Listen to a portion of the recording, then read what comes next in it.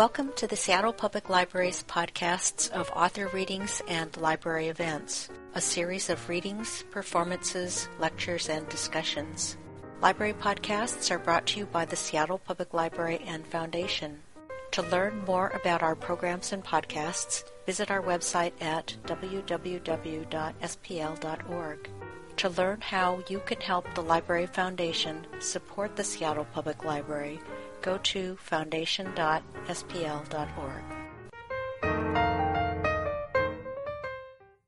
Good evening. I'm Chris Higashi, Program Manager of the Washington Center for the Book at the Seattle Public Library. Welcome to tonight's event. It's a great pleasure for us to welcome Azar Nafisi. So, first we thank the Seattle Times, our author series sponsor, Gary Kunis, and finally, the Seattle Public Library Foundation's thousands of donors. So thank you very much for that. And now just turn things over to Rick Simmons, and thank you. Thank you, Chris, and thank you very much for being here tonight. We are thrilled to have Azar Nafisi back. It's been, I guess, 11 years since the first one, yes. When at the basement of Elliott Bay, which actually features in the beginning of her new book, she came very early in the life of her extraordinary book, Reading Lolita in Tehran. She has this instigating, rousing capacity to make you take notice of what she's talking about in terms of books and the books she's written and the books she's writing about. And that's coming from someone who is both a dedicated, passionate teacher, but also it's rooted in the seemingly contrary activity of reading books. The book she's here with tonight is a compelling, moving, marvelous book called The Republic of Imagination, America in Three Books, a book in which she uses the work of Carson McCullers and James Baldwin and Mark Twain, Huck Finn, yes, I know. I was like, we were just talking about the new edition. I was like, but three very signature different writers in this country, and yet draws some connections between them. But even more, the place that such work has in this country and in the need and to continue to live with imaginative literature, to go to the places where such work takes us.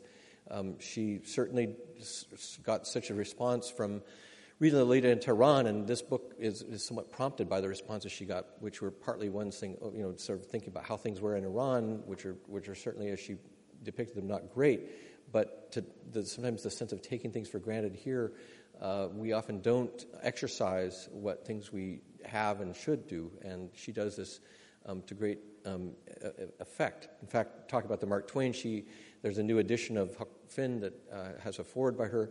But she's also, in this same capacity, not only writing about books that are published here, written here alive, but she's also been a great presence in helping bring more books from other places in the world to print and in this country, and notably such Iranian books, which we have on the table there. My Uncle Napoleon, a very funny contemporary Iranian novel, as well as classic works such as Shahnameh and a new translation by Dick Davis of the poems of the great poet Hafez that she's been supportive of. So all of these are testament to her ongoing mission and passion, and you'll get to hear more of it.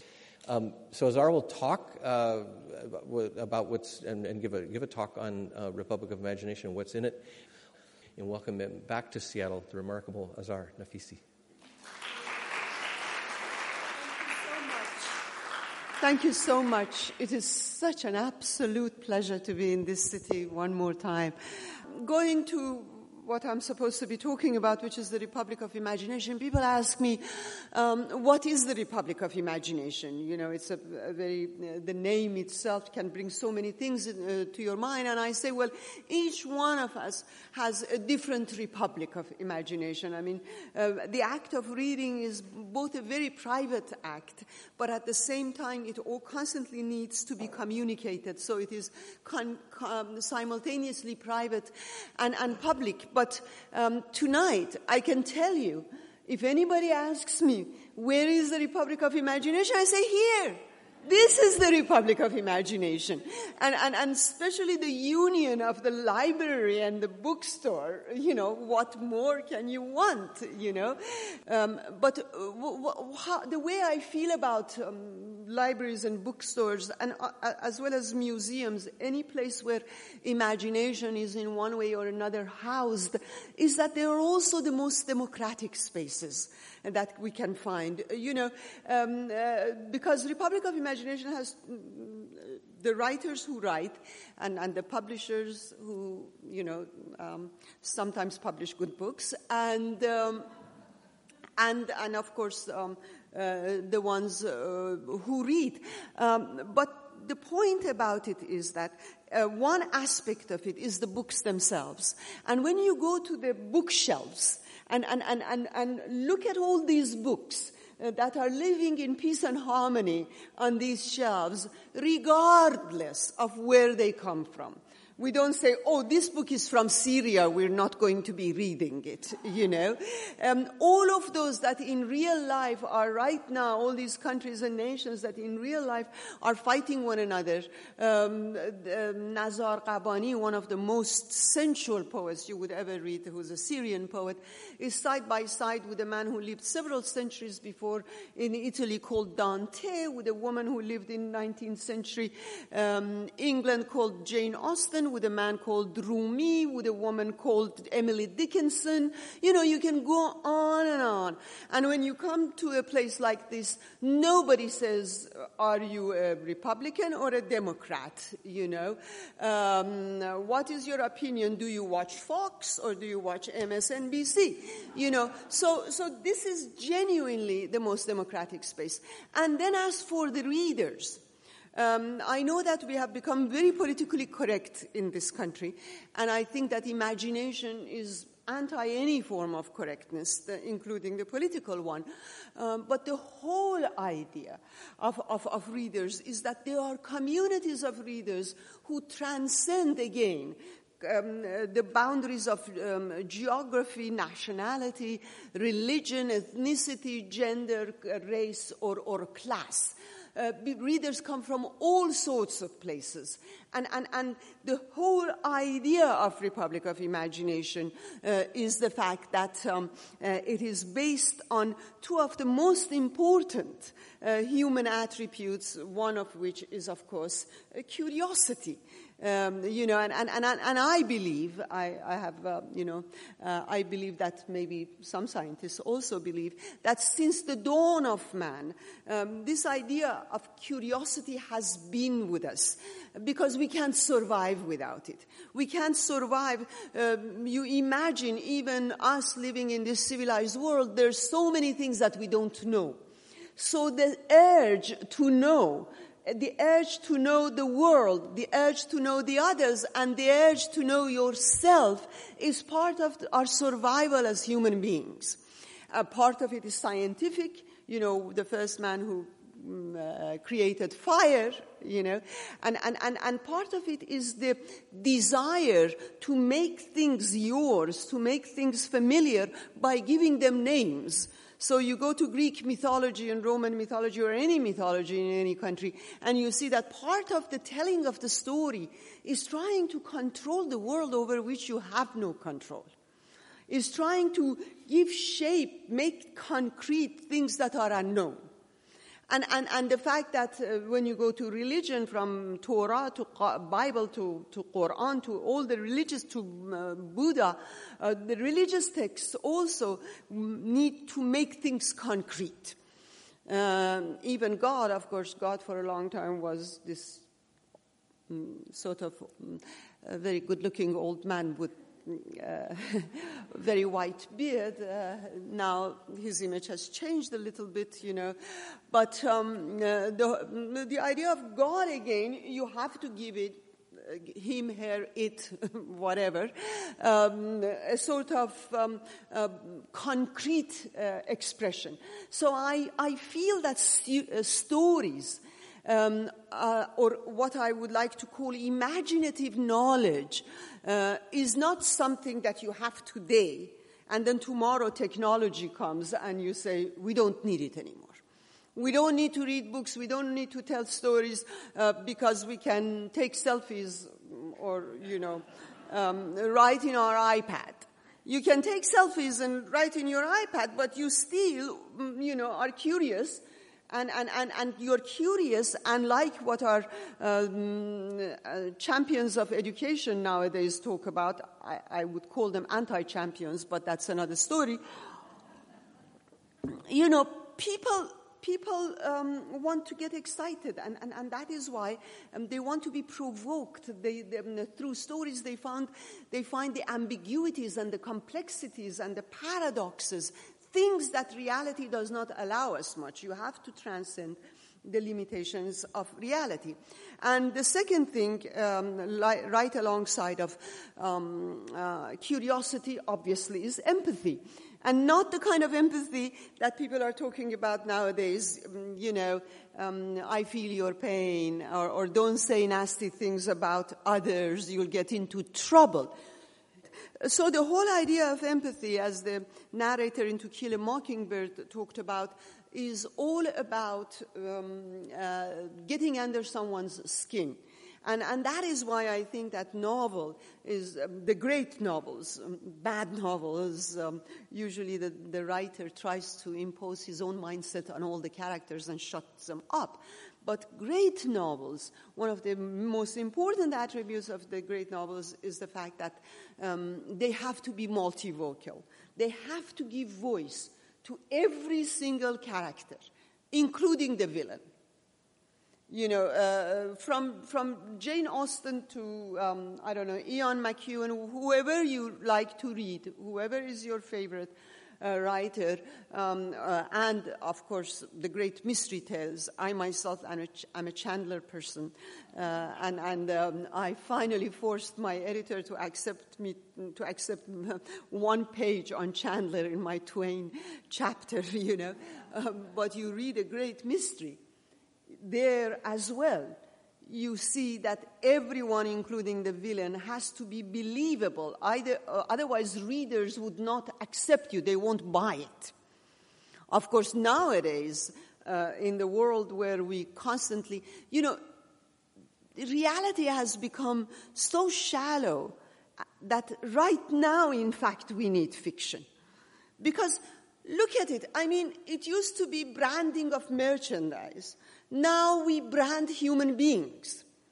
Politicians market themselves, and then people on CNN and other news channels don't notice how weird it is when they say so-and-so has to rebrand himself in order to win the elections.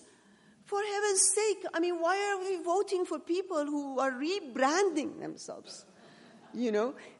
But this whole idea of marketing has now reached the idea of being human. And of course, Kim Kardashian is a figment of our imagination. To be a human being based on nothingness. It is a figment. It is a figment. And what is worse is that from Michelle Obama to Kim Kardashian to Angelina Jolie to everybody, they are all celebrities now. That is what we call them. We call them celebs. No, he's the president. I don't want him to be good looking. I want him to be the president. I don't want her to be a fashion icon. I want her to be a great first lady. That is where the praise comes for these people. I like Angelina Jolie because she's a good actress. These people have names. They do things. They have a profession we know them by. But now they're all celebrities. And in a White House Correspondents' Dinner, used to be a very heavy affair. Tom Brokaw and people, with names like that would come. Nowadays, Justin Bieber goes, and the governors queue up to ask for his autograph. This triviality that we take was one of the subjects of my book. one of the things that really bothered me. So the way I felt then about this Republic of Imagination was, first, it doesn't have any borders. Second, it is about curiosity. Third, it is about empathy. Fourth, it is about complexity and ambiguity and paradox in everyone's life. And fifth, it is the guardian of memory.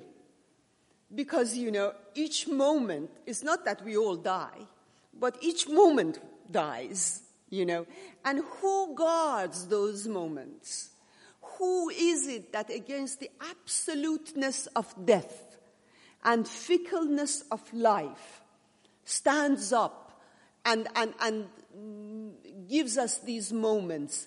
Because much of poetry, they are not about great people doing great things. They're not about supermen and superwomen. They are about ordinary moments of life and making us understand how extraordinary they are. You fall in love throughout the ages, and each time a great love story seems new to you. So these moments of being human, what Vladimir Nabokov used to call conclusive evidence that we have lived. It comes to us when we go to the museum. It comes to us when we listen to Mozart or to Jimi Hendrix. It comes to us when we read a great novel or go to a great play or see a great film. And I think that memory is so important in the age that we live in, where memory is sort of being wiped out. Where everything we watch on our Google and then we forget. That sort of cuts your connection to time, cuts your connection to the past, and therefore it makes it very difficult to both live in the present constructively and connect to the future. Okay, so the other point, there are three stages for my Republic of Imagination. One is the way I wanted to describe it. The second part was, how did I become so enamored of what is my Republic of Imagination? And I just wanted to say a few words about it before going to the main story here. I mentioned in the book, I most probably have mentioned it in my memoir, that my father would tell my brother and I stories ever since we were very, very young kids. I mean, as soon as I came to consciousness at the age of 3 or 3.5, he would start telling me stories and bedtime stories. And he was very democratic in the telling of his stories. Persia is very rich both in stories and in its poetry, so I got a great deal of that. Rick mentioned Dick Davis, who is one of the greatest translators of the most important works of Persian poetry and stories. So I would hear them. Our great epic poet Ferdowsi, who wrote 1,000 years ago about mythology of Iran, the pre-Islamic mythology, coming until 11th century. Anyway, but the next day, my father and I would go to Italy with Pinocchio. The next day we would go to France with The Little Prince. The next day we would go to Denmark with Hans Christian Andersen. Next day we would go to England with Alice in Wonderland, and we'll come to America with The Wizard of Oz or with Charlotte's Web, and later on Tom Sawyer and Huck Finn and, all the rest of them. So I had from my childhood a sort of a map, an imaginary map of the world. And I had gone to these countries before I actually went to them. I wanted to end with Baldwin because this is the most important thing today. Not to become like your enemy. They swear at you, you don't swear back. They fight you with ignorance, you don't fight back with ignorance. You create your own domain. And that is why we need books. Thank you for your patience. Thank you. Thank you so much.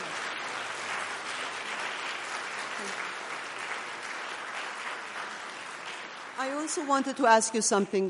There's this amazing intern I have who followed me from Nashville, grumbling that your social media is really a mess. you don't have one. And he has created one for me, and he wants people who are interested in following what we're doing to sign with their emails or go on my website, whatever. I feel really ashamed saying it, but he brought these things to the door before I left. So this is for Michael. Now we have asked, do we have time for questions? Please, not questions, comments as well. Please say something, otherwise I think that you really did go to sleep and it makes me feel terrible on a night like this. Yes, sir. Well, first of all, I'm in love with a good story. And I don't care if people think that that is not highbrow enough. Dickens didn't write for academics, nor did Jane Austen, nor did even Shakespeare. But with mystery, I feel that the good mystery stories, and especially the American mystery stories, are very moral, in fact.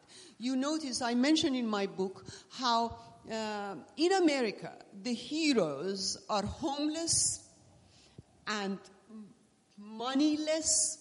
The power in them comes from the fact that they despise and ignore both money and power. And Marlowe in Chandler is exactly that way. They call him a gumshoe, his rich clients, but in the end, it is that small gumshoe, like Huck Finn again, the outcast. It is the gumshoe, the homeless, restless gumshoe, who is going to solve the murder. And the whole idea of mystery reminds me of what a story is all about. We go into the story being curious, and stories are almost always about life and death. I love Chandler because he starts paying attention not to the plot, who done it, but to the minds of the victims and of the characters and making them complex. I'm sorry, I can go on forever about mystery, but I hope that is enough. A lot of mysteries nowadays, I think they have become too formulaic.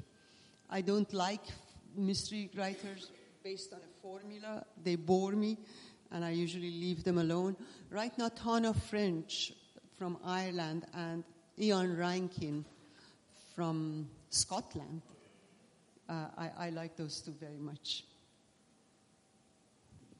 This lady. The difference between morality and political correctness. Well, political correctness is something that someone else is imposing on you, telling you not to do it, for example. Coming from Iran, which everybody calls a Muslim country, that in itself is problematic when we call everybody a Muslim world, as if these countries do not have their own specific names. It's like calling France and England and America the Christian world. So political correctness creates a sense of guilt in you, so that you would, or punishment in you, which makes you not to say something or not to do something. When you're dealing with Huck, Huck is amazing. He's not really impulsive or instinctive the way he's been portrayed. Notice that before making any big decision, he says, I had a think. He has a big think. He reflects. He doesn't take anyone's word at their face value, And even with Tom, I think Tom is the villain of that story. That is what I'm saying in my book anyway. And Huck gets it that Tom is a fake.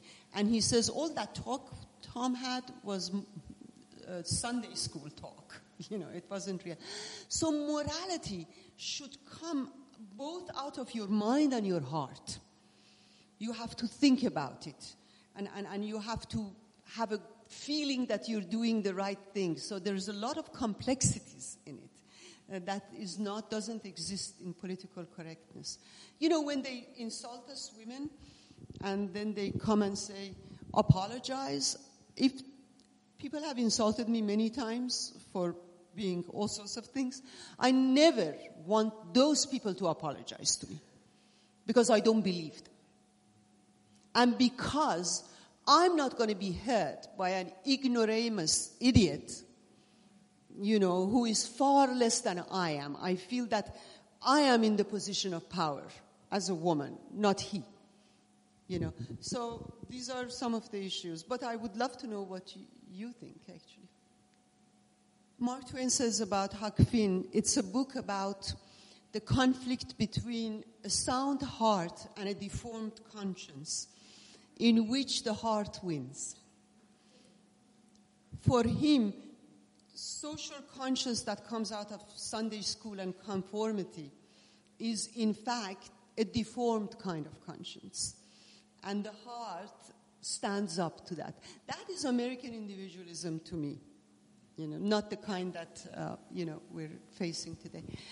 Okay, there was this. How old is he? This 8? Maybe he likes watching films and screens. Well, but that's one of the challenges. And of course, also children have such different aptitudes. They might not like reading, but they might be great listening to music, or I think one form of imagination, at least, is important. But also connecting what he likes to do to the books. Sometimes, like Harry Potter created such amazing influence among children. I think that might help,